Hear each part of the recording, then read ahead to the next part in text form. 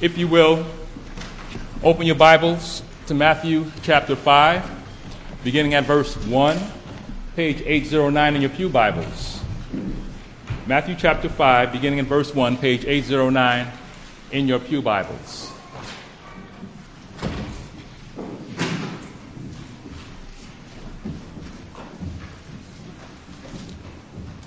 The last time we were in Matthew chapter 5, we looked at the fourth beatitude. Blessed are those who hunger and thirst for righteousness, for they shall be satisfied. And I asked the question, what is the hungriest you have ever been, and what were you hungry for? I stated that every person ever born, except for Jesus the Christ, has this never-ending internal desire to be filled or satisfied, and that many try to fulfill that inner desire externally. And I began by quoting parts of Ecclesiastes and how King Solomon compared that to a chasing after the wind. I then pointed to what Isaiah preached in Isaiah chapter 55, verses 1 and 2, when he said, "Come, everyone who thirsts, come to the waters, and he who has no money, come buy and eat. Come, buy wine and milk without money and without price. Why do you spend your money for that which is not bread, and your labor for that which does not satisfy? Listen diligently to me and eat what is good, and delight yourselves in rich food." We saw how Isaiah was surrounded by people who called themselves God's people, yet they were chasing after the other things, or the things that the other nations possessed by way of the false gods that they served, laboring and spending the money they've made from their labor on that which could never satisfy. We ended by coming right back to Matthew's gospel, and we're reminded that instead of seeking what the world is seeking, we are to seek those things that are free. We are to, as Jesus said, seek first the kingdom of God and his righteousness, and all these things will be added to you, which is everything concerning the full care and provisions for your life. Today, as we look at the fifth beatitude, blessed are the merciful, for they shall receive mercy, I want to begin with a few self-reflecting questions, as I did last time. And these questions I need to ask you, and I want you to think about them. My first question is, what were you like before you gave your life to Christ? What were you like before you gave your life to Christ? Let your mind think on that for a hot minute and then move on. I don't want you to go back to those quote-unquote glory days. They weren't glory days. They were terrible days. Were you self-centered? Were you proud? Were you quick to anger and impatient? Do you think back on those days and cringe the way you used to be? Thankfully, most of us have seen some growth in our walk with Christ. Maybe now we're a little more patient because we recognize that God was so patient with us for so many years. Or maybe we're speaking to others with more humility because God has revealed how totally unworthy we are to receive his never-ending love. Hopefully, the fruit from our growth in patience and humility will create in us a strong desire to actually have mercy on others, because God has shown and continues to show us incredible mercy every day. This morning we're going to look at this great call for God's children to be merciful, as I've titled this sermon, Merciful People from a Merciful God. And my 2 points for this morning's sermon are point number 1, mercy works by grace, and point number 2, grace works through mercy. So follow along as I read Matthew chapter 5, verses 1 to 7. Once again, it's page 809 in your pew Bibles. Seeing the crowds, he went up on the mountain, and when he sat down, his disciples came to him. And he opened his mouth and taught them, saying, Blessed are the poor in spirit, for theirs is the kingdom of heaven. Blessed are those who mourn, for they shall be comforted. Blessed are the meek, for they shall inherit the earth. Blessed are those who hunger and thirst for righteousness, for they shall be satisfied. Blessed are the merciful, for they shall receive mercy. At this time, I'll ask you to pray with me and for me.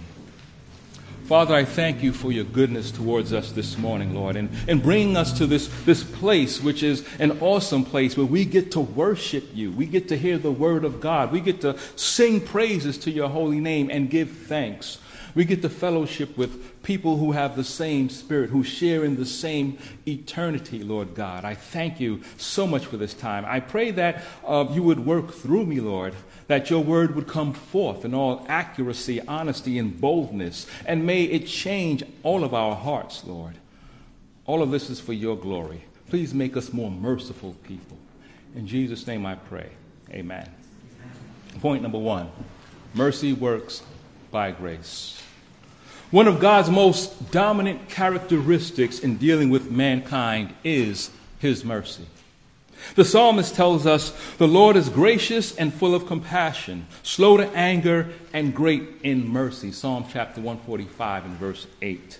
And according to Hosea chapter 6 and verse 6, God wants us to grow in this area, as he declared, for I desire mercy and not sacrifice, and the knowledge of God more than burnt offerings.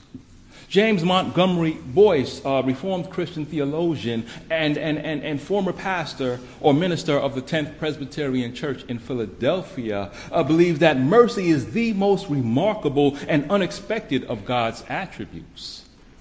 He said, there is nothing unexpected about condemnation, wrath, or reprobation. We deserve those. But that God should extend mercy to sinners and so save some of them from his wrath is extraordinary. Since God places such an emphasis on mercy, it's important that we actually understand what it is. According to Easton's Bible Dictionary, mercy is compassion for the miserable. Its object is mercy or misery. By the atoning sacrifice of Christ, a way is open for the exercise of mercy towards the sons of men, in harmony with the demands of truth and righteousness. In Christ, mercy and truth meet together. From God's perspective, mercy is withholding the just punishment that is rightly deserved, while also having compassion on the helpless. Biblically, there are components of compassion, sympathy, patience, pity, and kindness. From a human perspective, it's being kind, forgiving, and compassionate to someone who has offended you when it's in your power to do otherwise. Essentially, it's making a conscious effort to see events through the eyes of another individual, to feel what he or she is feeling.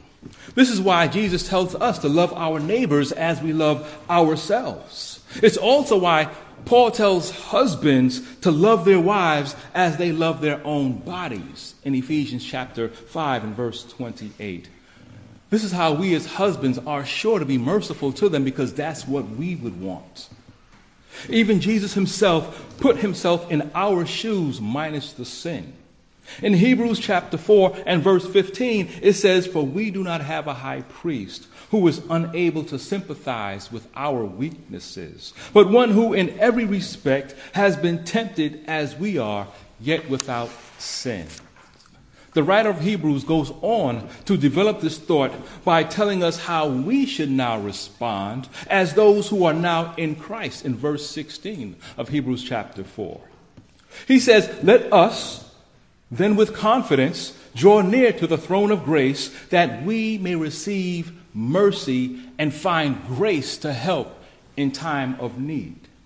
Don't miss that. Mercy, grace, working together.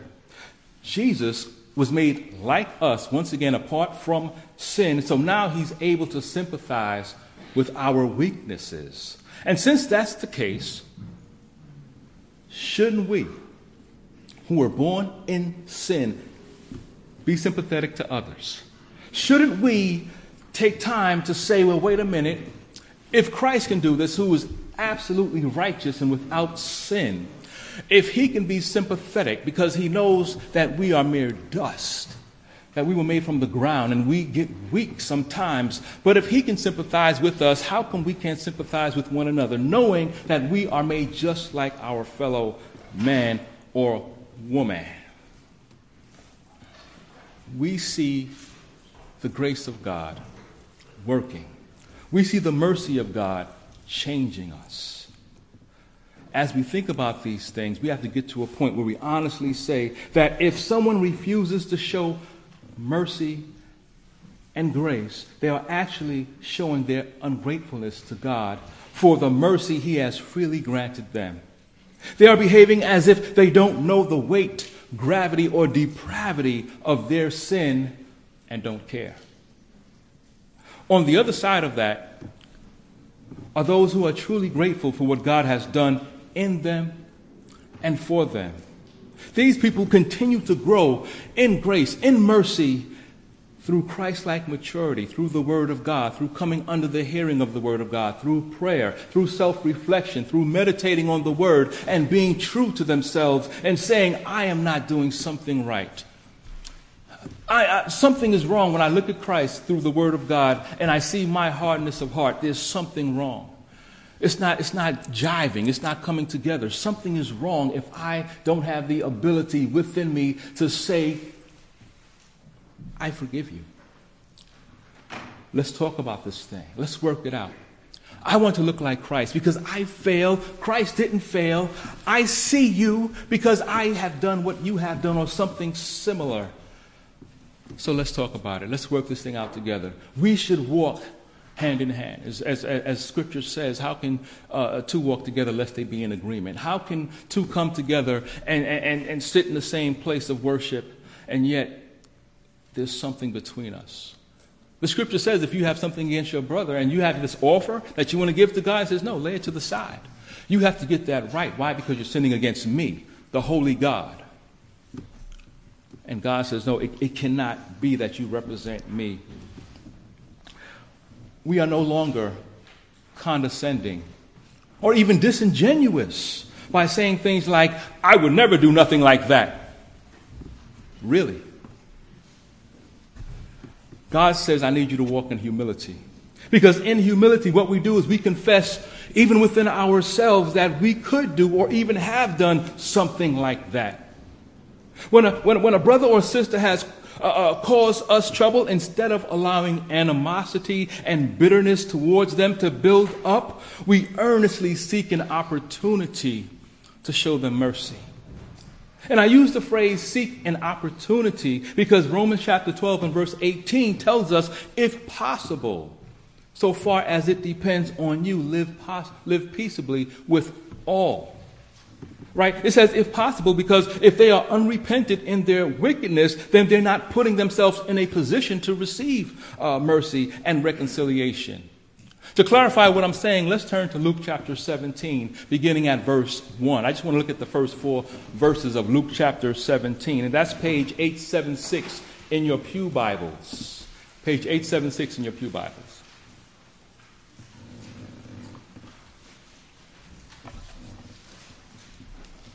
Luke 17, verses 1 to 4.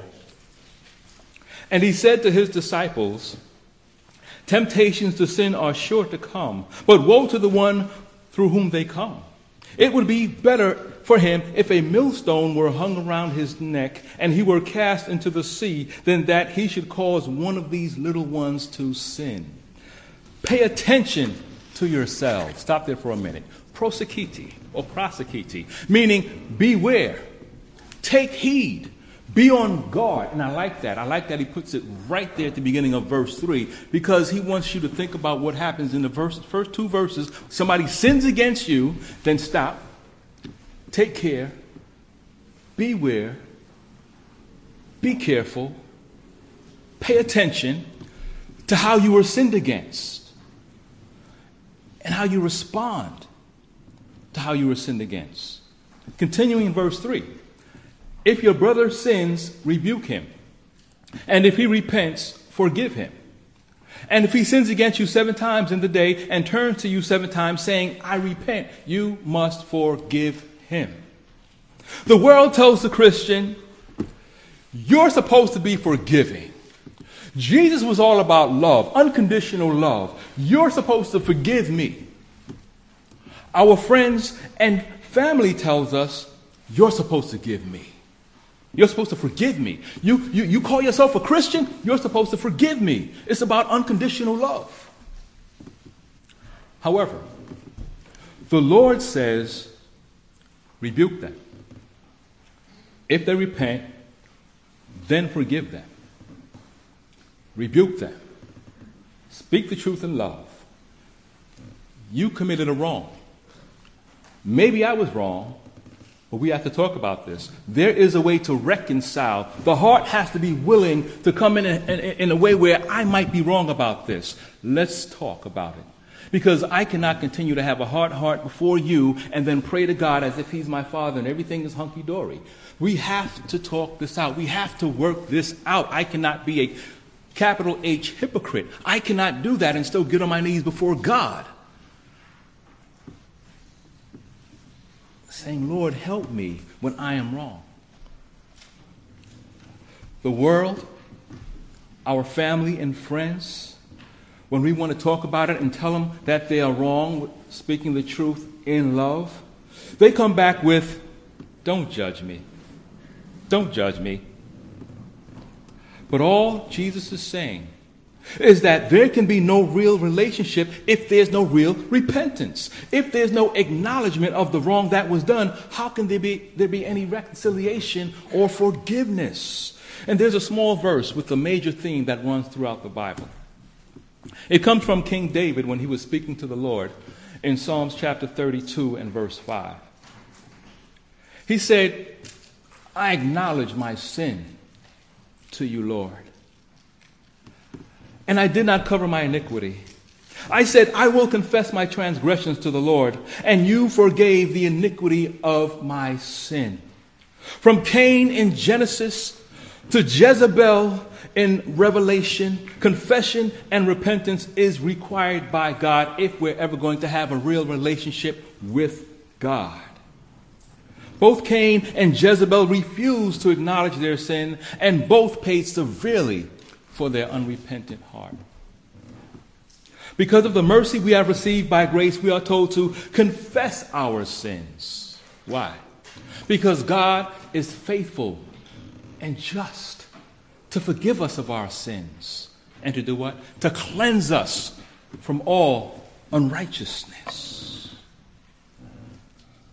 So if God, the most forgiving and merciful being the world has ever known, requires confession and repentance from us in order to establish and maintain an intimate and tender fellowship with him, who are we to think that we can bypass that when attempting to restore a harmonious and real relationship with one another? For those who have been sinned against, we're to pray for reconciliation. We should desire an opportunity to show those who have hurt or disappointed us mercy, even hoping and praying they will acknowledge they were wrong and repent so we can get back to walking in unity.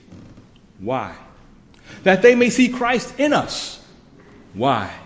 That they may come to Christ. Why? And if I sound like your child, it's on purpose because it's effective. Your child keeps saying, why? And we keep answering. I don't know why we keep answering. When I grew up, it was a different story, but we keep answering, but they'll keep going with the why. But why do we pray? Why do we hope and desire reconciliation? Because God wants us to take part in their repentance. The Apostle James says, my brothers, if anyone among you wanders from the truth and someone brings him back, let him know that whoever brings back a sinner from his wandering will save his soul from death and will cover a multitude of sins. James 5 and verses 19 and 20. If you're dealing with a person who's struggling with any particular sin, we ought to pray for a heart of compassion towards them until we get a heart of compassion towards them, to the point where we are willing to ask them, how can I help you? What can I do? Just let me know and I will be there for you. What can I do to help you? That's what we should be asking instead of gossiping to someone else and pompously pondering, how did they ever get into that ridiculous situation? I can't believe they would do something like that. The scriptures warn us about thinking that way. In Galatians chapter 6, verses 1 to 3, Paul wrote, if anyone is caught in any transgression, you who are spiritual, meaning spiritually mature, should restore them in a spirit of gentleness. Keep watch on yourself, lest you also are tempted. Bear one another's burdens, and so fulfill the law of Christ. For if anyone thinks he is something when he is nothing, he deceives himself. Thinking that we're on some other type higher level than the next person, that's the beginning of our problem right there. That's why it is so hard to display mercy and forgiveness, because we think we are so up here that we would never do anything like that. The scripture says we are deceiving ourselves. In the parable of the unforgiving servant, which could also be titled Our Most Merciful God, or The Unmerciful Shall Be Punished, or The Wicked are doomed. Jesus illustrates how God requires those who have received mercy to be merciful to others. Let's turn there for a minute. I want to show you guys something. Matthew chapter 18, verses 21 to 35, page 823 in the Pew Bible. Matthew chapter 18, verses 21 to 35, page 823 in your Pew Bibles. Now, most of us know something about this powerful lesson on forgiveness, so I'm not going to spend a lot of time on it, but it serves as a good reminder for us. So I'm basically going to read through it with just a couple of comments. Matthew 18, verse 21. Then Peter came up and said to him, Lord, how often will my brother sin against me, and I forgive him? As many as 7 times? Jesus said to him, I do not say to you 7 times, but 77 times. Therefore the kingdom of heaven may be compared to a king who wished to settle accounts with his servants. When he began to settle, one was brought to him who owed him 10,000 talents. And since he could not pay, his master ordered him to be sold with his wife and children and all that he had, and payment to be made. So the servant fell on his knees, imploring him, have patience with me, and I will pay you everything. Lie. He could never pay back all that he owed in one lifetime. And out of pity, verse 27, and out of pity for him, the master of that servant released him and forgave him the debt. But when that same servant went out, he found one of his fellow servants who owed him 100 denarii, and seizing him, he began to choke him, saying, pay what you owe. So his fellow servant fell down and pleaded with him, have patience with me, and I will pay you. He's probably telling the truth. Since a denarii was 1 day's wage, that would be about 100 days, he can pay this man his money. That's true repentance, by the way. Having a change of mind to the point that you are willing to right a wrong. Verse 30. He refused and went and put him in prison until he should pay the debt. When his fellow servants saw what had taken place, they were greatly distressed, and they went and reported to their master all that had taken place. Then his master summoned him and said to him, you wicked servant, I forgave you all that debt because you pleaded with me. And should not you have had mercy on your fellow servant as I had mercy on you? And in anger, his master delivered him to the jailers until he should pay all his debt. So also my heavenly Father will do to every one of you if you do not forgive your brother from your heart. Why do we not take heed to this warning? I think it's because we think it doesn't apply to us. However, if our heart is so hardened that we're unwilling to forgive someone who's seeking restoration and showing repentance, there's a good chance we really don't know God. Which means we really don't have a relationship with God. Which means our sins weren't forgiven at all, which means we still owe God a sin debt and are going to pay for them on Judgment Day. A person who shows no or very little mercy or compassion for people reveals that he or she has never really responded to the great mercy that God has shown them, as if they're dead.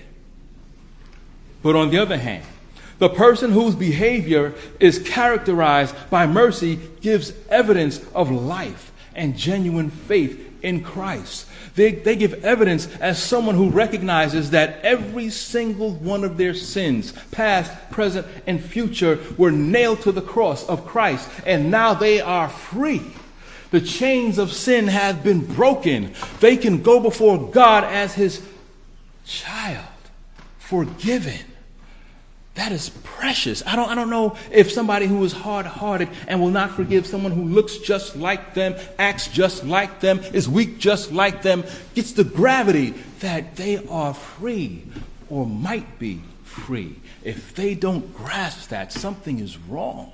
Who are you worshiping? What was done at the cross? Does it matter? When we think about the cross, it's not about Jesus dying for the sins of the world. Put your name there. Take it personal. I want you to think about what happened. What happened on that day on Calvary. And then look at your life and the things you think. We're not even talking about what you do. The sin that goes on in your heart daily. I'm not even talking about before you got saved. I'm talking about yesterday. I'm talking about this morning. The things that are enough to have you in hell crying and screaming for pain, or because of the pain, because of the torment, because of the memories that I could have given my life to Christ seriously, and I should have forgiven when I had a chance to forgive because of all that was forgiven me. God, like the master in the parable, forgave us fellow servants a huge debt. The cost for our sins against him was a price we could never pay, as the wages of sin is death. Jesus shed his blood for us. Considering what God has eternally forgiven us of, our fellow servants' sins against us are just temporary minor afflictions by comparison. It reveals we actually have a superficial understanding of grace and mercy, which are sometimes seen as being separate, but they actually work together as they are interconnected, which brings me to my second point. Grace works through mercy. If you are a person who has never been one to be merciful, even after you profess Christ, the words of the Apostle James should alarm you. In James chapter 2, verse 13, and if you're that person, I would ask you to write that verse down because it could play a part in your repentance. James chapter 2 and verse 13. James wrote, "For judgment is without mercy to the one who has shown no mercy. Mercy triumphs judgment." Mercy triumphs over judgment. Someone may say, "Pastor Mike, I'm just not built like that. It's just not in me. I'm praying.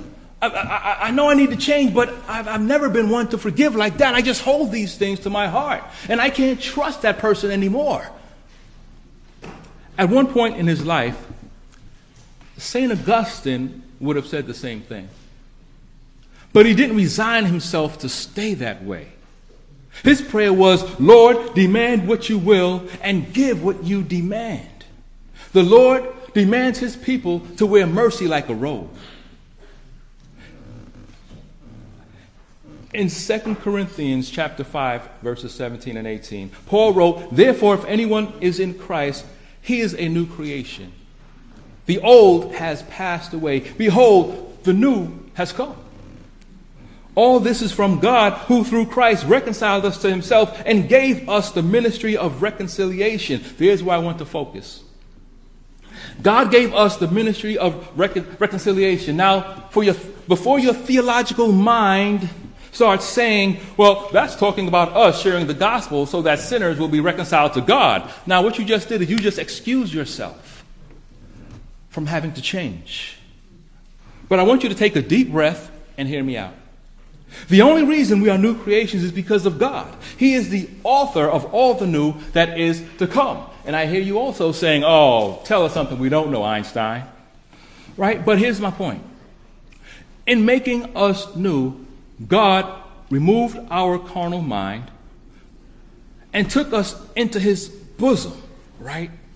This intimate relationship that we have with him. And he didn't stop there. He then gave us a ministry so vital, so precious.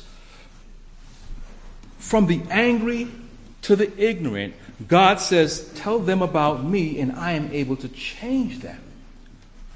I am able to mold them. I am able to grant them new life, to breathe into them, to write my laws on their heart, to give them a new perspective, an eternal perspective. So that every time somebody does something to them in the here and now, they're looking past that. They're looking to being with me throughout all eternity because of what I did by sending my son for them. They're able to get past this person and see that we don't wrestle against flesh and blood. That's just a person that the enemy may be using to stumble you in your walk, to keep you from seeing God in his purity and holiness, and keep you focused on the flesh so that you're angry where you can't even pray right. You can't even worship me right because you're thinking about that person and what they did to you in your small little world. That's all that matters to you. And God says, no, I'm able to take somebody like that and let them see who I am, and to walk with them and to love them so that they would know what real love looks like. Here's the thing. If God has committed us to reconciling the angry and the ignorant to himself, how in the world could we not be moved by that into seeking reconciliation with those who look just like us once again? In Ephesians chapter 4 and verse 31, Paul wrote, let all bitterness and wrath and anger and clamor and slander be put away from you, along with all malice. Verse 32, be kind to one another, tender-hearted, forgiving one another, as God in Christ forgave you. How did God in Christ and because of Christ forgive us? Was it only for the small, trivial offenses? Or was it also for those incredibly horrific sins we committed that we hope no one ever finds out about? Remembering there are no chapter breaks in the original, so we go from Ephesians 4:32 right into chapter 5, verse 1. It says, therefore, be imitators of God as beloved children, and walk in love, as Christ loved us and gave himself up for us. There's mercy. There's mercy. He gave himself up for us, what? A fragrant offering and sacrifice to God. God spared us of what we deserved and took it out on his son. But instead of imitating him and showing mercy, we would rather hold on to the power we have over someone by keeping them under condemnation, refusing to forgive them no matter how much repentance they have shown. We've got them down and we're not letting them up. By the way, that's how bitterness is developed, right? Hebrews chapter 12, verses 14 and 15 warns us by saying, strive for peace with everyone. Strive for peace with everyone and for the holiness without which no one will see the Lord. See to it that no one fails to obtain the grace of God, that no root of bitterness springs up and causes trouble, and by it many become defiled. By nature, we have a hard time showing mercy and forgiveness, so the scripture says, strive for peace, fight for peace. Saying a heartfelt, I forgive you, doesn't just roll off the tongue for many of us. Even when we read Jesus' words from our text, blessed are the merciful, for they shall receive mercy. That barely moves the proud. It barely moves them. right? In Psalms chapter 18, verses 24 to 26, King David appeals to the character of the merciful and their relationship to the righteous and the pure of heart, as opposed to the crooked. He says, "The Lord has rewarded me according to my righteousness, according to the cleanness of my hands in his sight." With the merciful, you show yourself merciful. With the blameless man, you show yourself blameless. With the purified, you show yourself pure. And with the crooked, you make yourself seem tortuous. What is it to have clean hands in God's sight? It's to do his will. What is it to be crooked in God's sight? It's to ignore his will. When we refuse to show mercy to the repentant, we are crooked in God's sight. When we're unwilling to strive for peace, it reveals we love ourselves too much to forgive anyone who has done us wrong. How dare they? Don't they know who I am? I'm too high and holy for that. It seems ridiculous, but unfortunately, according to Scripture, this conceited and ungrateful behavior will only get worse as we approach the Lord's return. In 2 Timothy chapter 3, verses 1 to 5, we are told that in the last days there will come times of difficulty. For people will be lovers of self, lovers of money, proud, arrogant, abusive, disobedient to their parents, ungrateful, unholy, heartless, unappeasable, slanderous, without self-control, brutal, not loving, good, treacherous, reckless, swollen with conceit, lovers of pleasure rather than lovers of God, having the appearance of godliness, but denying it. Merciful, even as your Father is merciful.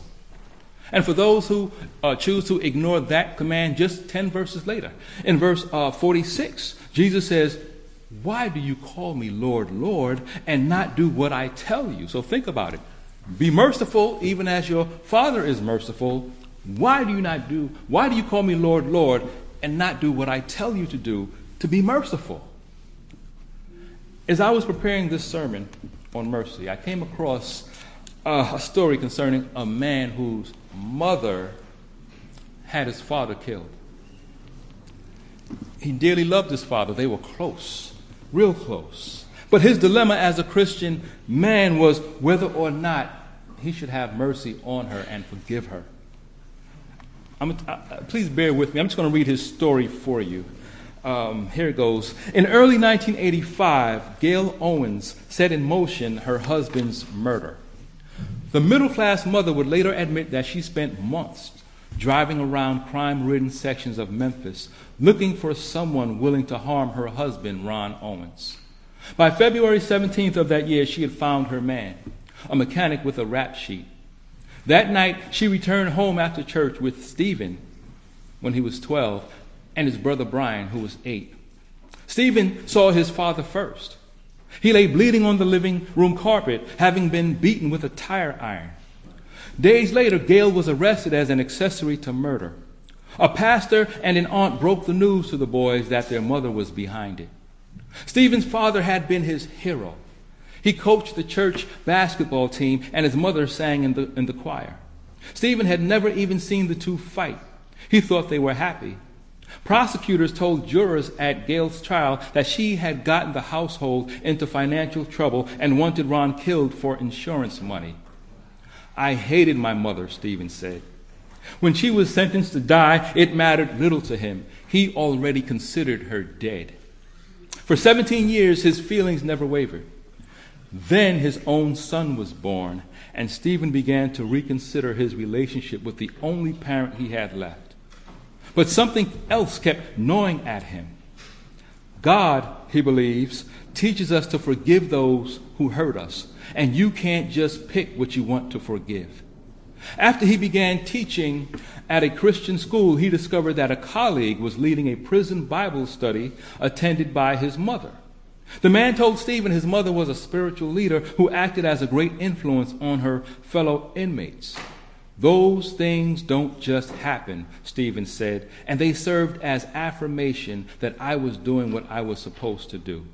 Stephen decided it was time for a face-to-face meeting. August 23rd, 2009 was a Sunday. So Stephen and his wife went to church as usual. Then they drove together to the Tennessee Prison for Women. When he saw his mother for the first time in 23 years, he opened his arms to embrace her. Gail sobbed and told Stephen she was sorry. Then they talked for nearly 3 hours. When the guard gave them a 5-minute warning, Gail provided the opening Stephen had been praying for. She told Stephen again that she was sorry and asked for his forgiveness. I forgive you, Mom, he said. In a book he chronicled called Set Free, Stephen writes, there was so much resentment and anger, as forgiveness is a hard thing to maneuver. But it's one of those situations where you look back on it, and if you'd known you were going to feel like this afterwards, you'd have done it earlier. I wanted to share that story because it speaks of an incredible, gross act of sin that most of us will never have committed against us, yet it reveals an incredible amount of mercy that most of us will never have to display. And once again, the more you think about it, it only makes sense that those who call themselves followers of God will be more capable and more willing to display great acts of forgiveness, great acts of mercy, great acts of kindness. We have been shown so much mercy, so much forgiveness from God our Father. But unfortunately for many of us, when it comes to imitating God, our testimony sounds something like this. God is filled with wisdom, so I want to be filled with wisdom. God is unchanging and kind, so I want to be unchanging and kind. God is merciful to the unworthy, so I too want to be unchanging and kind. What happened? Why do we get stuck there? Through my last 5 sermons, including this one, as we have worked our way through Jesus' Sermon on the Mount, we know that for the poor in spirit, for those who mourn over sin, for the meek, for those who hunger and thirst for righteousness, when they see these words of Jesus, blessed are the merciful, for they shall receive mercy, it moves the heart. It brings change. It brings a softening. Because this is our Father giving us His Word through His Spirit, which wrote the Word and which dwells in us. So there's this magnet type thing that says, this is right. I'm wrong. God has granted me great mercy, incredible mercy. Jesus said, go and learn what this means. I desire mercy and not sacrifice. Mark 9:13a. What he was saying to those Pharisees who were listening close was, I desire my people to show these sinners and tax collectors the same type of mercy that I am showing everyone who bows the knee, everyone whom the Spirit of God has moved, everyone who calls themselves a follower of me. So to bring our time to a close, I'm going to reference Romans chapter 11, verses 28 to 32. There, I believe, the Apostle Paul summarizes everything he was speaking about, specifically chapters 9 to 11. And he brings it to a close by making this great comparison and relation of the elect from Israel and the elect out of all of the nations throughout the world. He says, as regards the gospel, they are enemies of God for your sake. But as regards election, they are beloved for the sake of their forefathers. For the gifts and the calling of God are irrevocable. Just as you were at one time disobedient to God, but now have received mercy because of their disobedience, so they too have now been disobedient, in order that by the mercy shown to you, they also may now receive mercy. For God has consigned all to disobedience, that he may have mercy on all. The all-merciful God of the universe has sovereignly and providentially guided the history of mankind, both the disobedient and the obedient, so that in the end, he will gather his flock together from the four corners of the world. And perhaps that is why you are here today.